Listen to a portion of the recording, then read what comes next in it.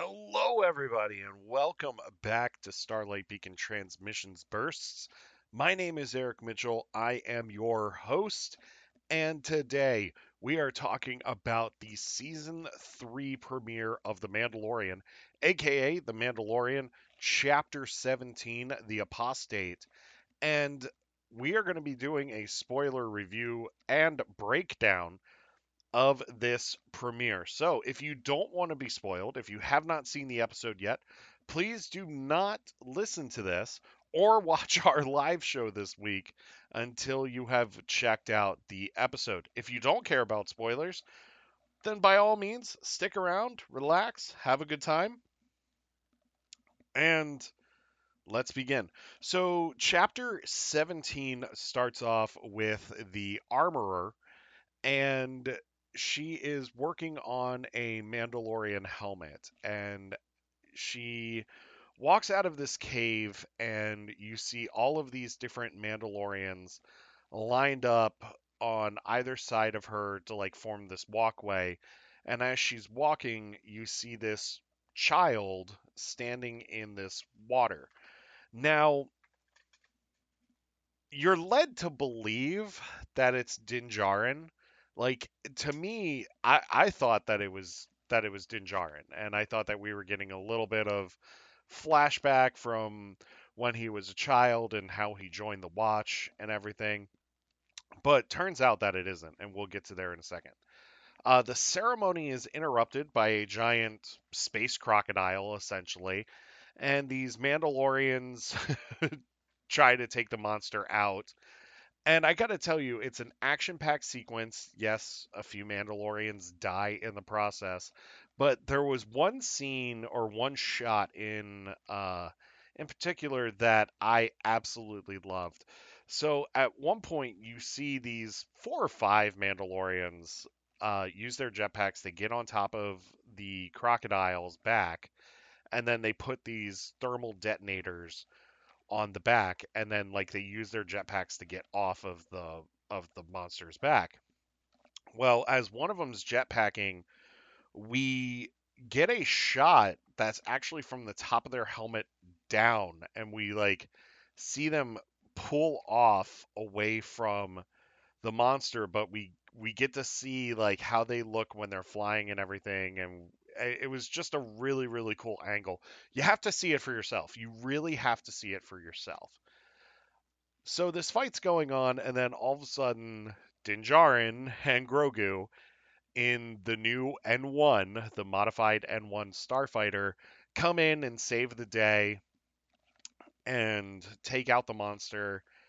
And in the aftermath, Din and Grogu meet with the armorer, and you find out that Din has a piece of Mandalore writing from the surface of Mandalore that he's picked up in his travels. And he talks to the armorer about it. And the armorer, remember, in the Book of Boba Fett, the armorer pretty much shunned or excommunicated the Mandalorian from the Watch because he had removed his helmet.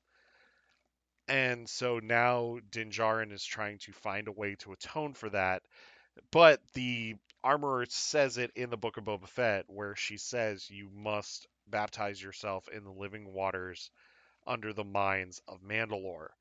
So that's what he's trying to do. His quest this season is to go to Mandalore, baptize himself in these waters, and to atone for what he did.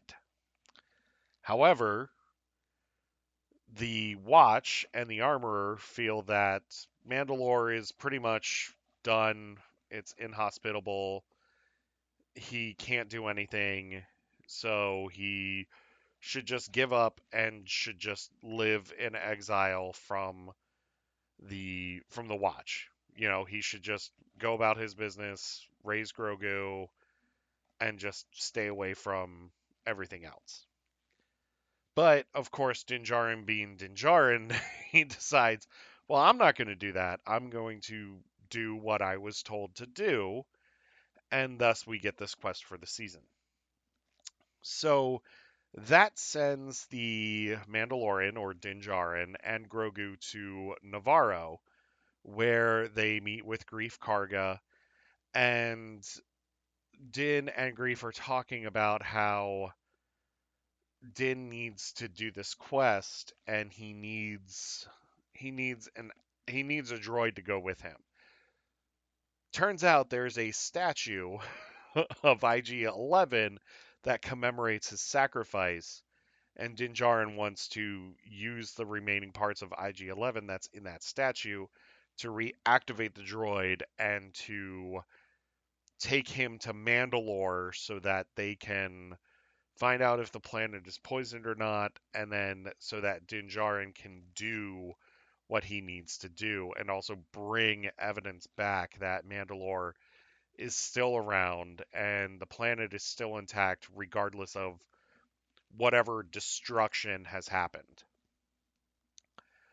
And so they get IG-11, they reboot his system, but his old programming kicks in. IG-11's old programming kicks in, and then they have to pretty much kill him because he's going after Grogu. Which that brings a really funny scene where the Mandalorian pretty much throws Grogu at Grief Karga so that Grief Karga can protect the child while the Mando kills IG-11, or turns him off, I should say. And so they get to talking about how they can reprogram IG-11 to what he was before he sacrificed himself to that reformed programming. So Grief Karga says, well, there's these droid smiths that are really, really good that will have IG-11 fixed up in no time. Turns out it's Babu Frick and his buddies, and that leads to a very humorous scene in which Grogu decides to pick up Babu Frick and keep him as a pet, and they pretty much have to tell Grogu no and get Babu Frick away from Grogu, and Babu Frick starts saying no baby, no squeeze, no, no, no, no, all this stuff. It was actually really funny. I thought that they were gonna really botch the joke, but they didn't. They really didn't botch the joke. And it was pretty cool. Before we get to the rest of the quest, I need to bring up this one thing that happens. So there's a scene after Mando and Grief meet. There's a scene where where Grief is called to the school in Navarro, where these pirates are hanging out. Now, the school used to be a cantina, and these pirates are kind of like harassing the school staff. And this one pirate says, "Oh, I want to get a drink. Let's have a drink here." And so Mando and Grief Karga have to pretty much take out his entire crew except for him. And then he says, "Well, I'm going to go report to my big boss, and you guys are going to be in trouble," and all this fun stuff. So as Mando and Grogu are leaving to get these components to help fix IG-11, because remember, in order to do our main quest, we have to do a side quest. Not knocking this show, but I'll get to that in a second. So while they are leaving Navarro, they are ambushed by these pirates, and Din and Grogu manage to take out quite a bit of them, but there's still like a big ship and there's still a few other pirates, but they end up escaping. And so they go to another planet in the Mandalore system where Bo-Katan is where Bo-Katan has her castle. And so Mando and Bo-Katan talk about, you know, taking back Mandalore and Din Djarin's quest and everything. And Bo-Katan is pretty upset, especially with the fact that, keep in mind, Din Djarin has the dark saber, so technically Din Djarin is the leader of Mandalore right now, and he's not doing anything about it. Bo-Katan knows that if she had the dark saber, she would lead all of these troops back to try to liberate Mandalore. And so she's very upset and confrontational when it comes to Din Djarin and his actions, especially with having the dark saber. And that leads to a few moments of tension, and eventually Din Djarin and Grogu leave, and then that's where the episode ends. So I want to get to a couple of things here. There is one really, really, really, really, really, really, really, really, really, really, really, really, really cool Rebels reference that had me pretty much screaming at the top of my lungs. Well, screaming with excitement. There's a scene, it's early in the episode. Mando and Grogu are in hyperspace in the N1, and Grogu's in his little pod that's in the back of the ship, and he's looking around at at the hyperspace lane and everything. He looks to his left,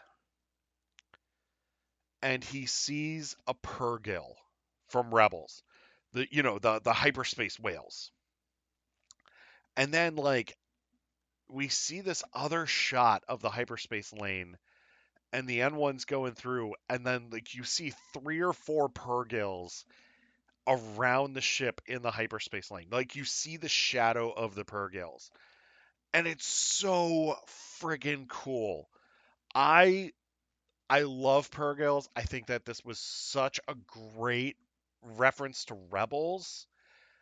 And it was just so cool to see them capitalize on something and to see them pay off something from another show and to show people like creatures like this exist in the Star Wars universe and they are freaking badass and awesome.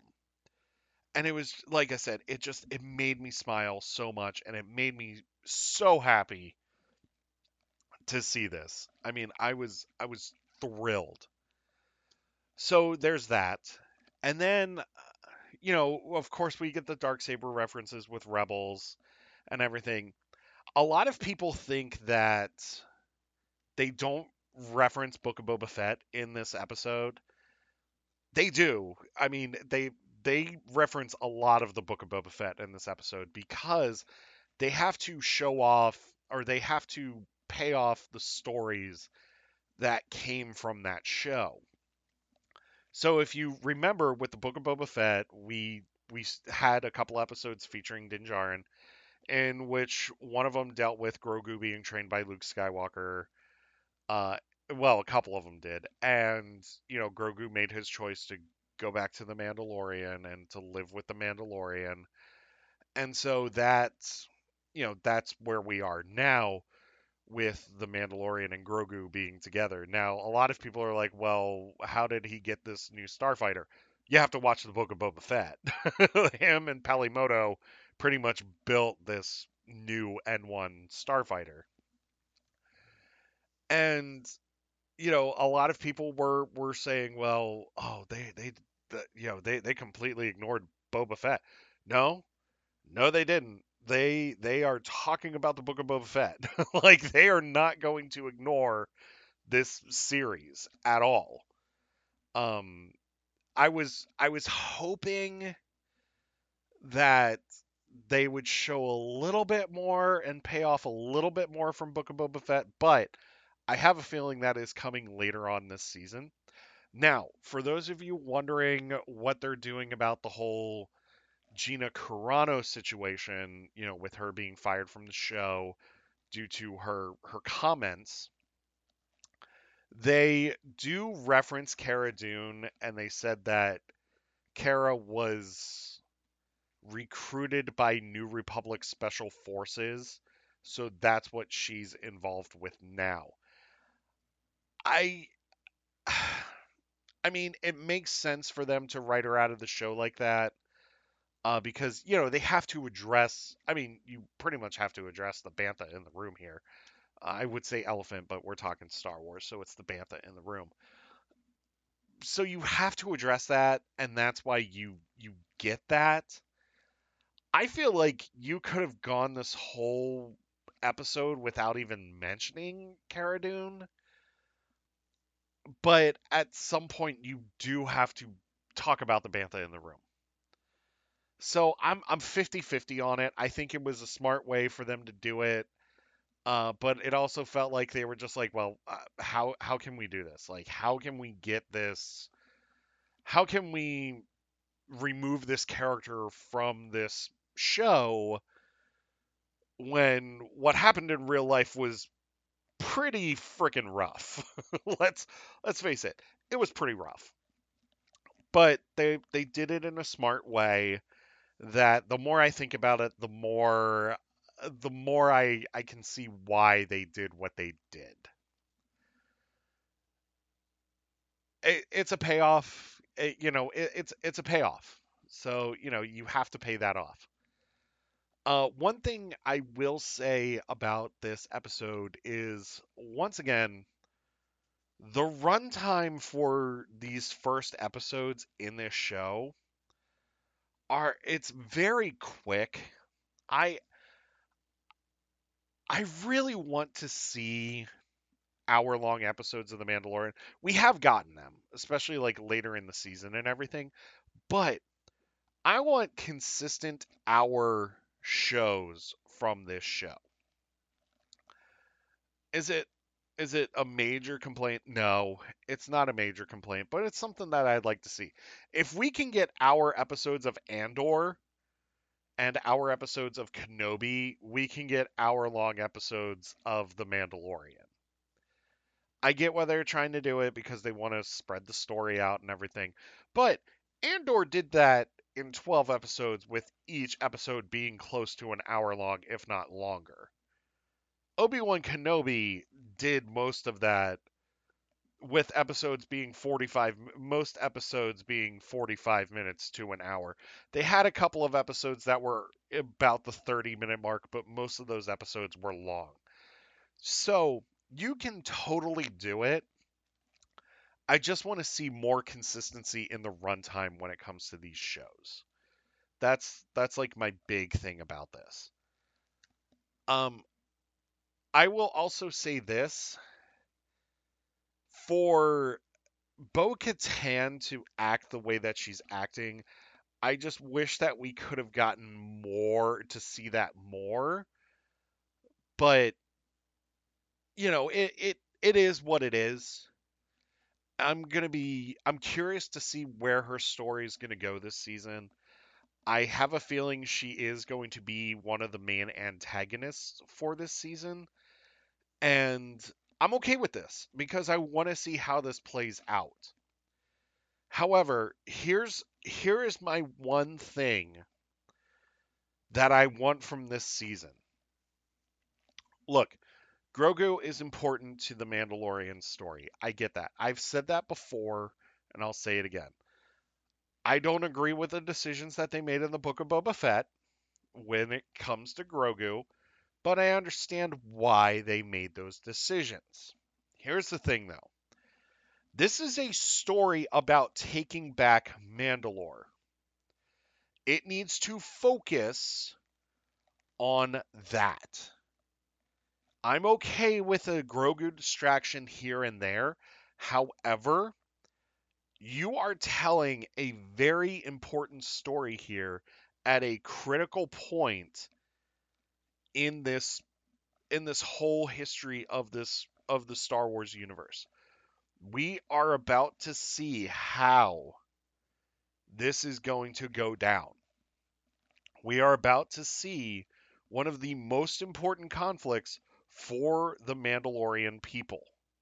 So, in that case, we need to focus on that story. I hope, like I said, I don't mind seeing Grogu, but I hope he takes a back seat this season because this story to me is too important for for them to keep focusing on Grogu. I get it. The Mandalorian and Grogu are forming a Mandalorian clan. I totally understand it. I totally get where he's coming from, where he's trying to teach Grogu how to be a Mandalorian. I understand that. But I think we need to take a back seat to the whole Grogu story and really focus on this conflict. And if you drag this out for multiple seasons, I'm okay with this. But you've got to go somewhere with this story. You cannot rush this story. You cannot rush this conflict. This is a focused conflict. So please don't rush this. Please, John and Dave, do not rush this story and do not have, just respect this story and just, do it justice. Do this story justice because we've been waiting since Clone Wars to see how this story plays out. So I think I might have gotten a little loud there. I apologize, but I just really want to see this story done right, and I want to see it done well. Not saying that they can't do it, but come on, you've got to stick the landing with the story, guys. You've got to stick the landing. Once again, this is only one episode though, so we still have an entire season to go through. But I will say this.